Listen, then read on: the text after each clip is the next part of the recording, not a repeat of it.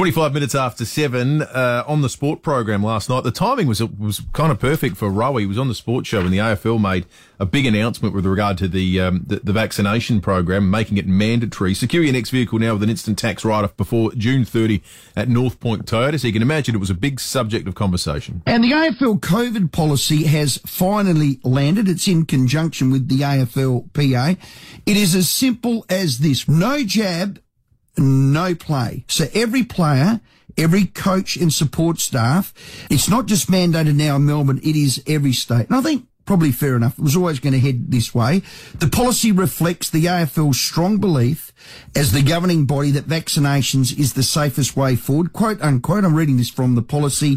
The COVID vaccine offers the best possible protection in keeping our people safe, healthy and together. So Victorian players fully vaccinated by November 26. SA players, Queensland and WA, how's this? Fully vaccinated by 18th of February because they've had a fair way to go with that. So if you're not fully vaccinated, in short, you're breach of contract and you cannot perform your duty. The interesting thing that arises from this, I think, is going to be the cascading effect.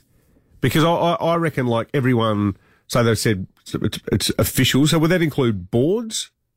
Match day. I think anyone who turns up on match day. It's match day. But okay, so there's a sort of leadership question here though, where I actually think the AFL now will have a separate conversation. All the clubs themselves will have a separate conversation saying if it's good enough for the players to be subjected to mandated rules, then the organisation should, i.e. everyone from the CEO down, all the board members. I reckon that will happen. Yes. And the other thing, and I reckon this will happen before the Ashes, so within a month, I think that the stadiums are all going to come out, the SMA, Stadium Management Authority, are going to come out and say if it's good enough for the players, good enough for the clubs, it's good enough for the fans, you won't get into the Adelaide Oval unless you're doubly vaxxed. Is that breaking at 7:27? Well, it makes sense. I know think, that. yeah, it feels I was talking inevitable. to Tom Wren, and he spoke to some SMA people yesterday, and they said, we're working on it. We'll have an announcement within 2 months, roughly.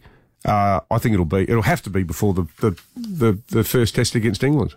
Or second test, is it? More with Rowie tonight. Secure your next vehicle now with an instant tax write-off before June 30 at North Point Toyota. I like this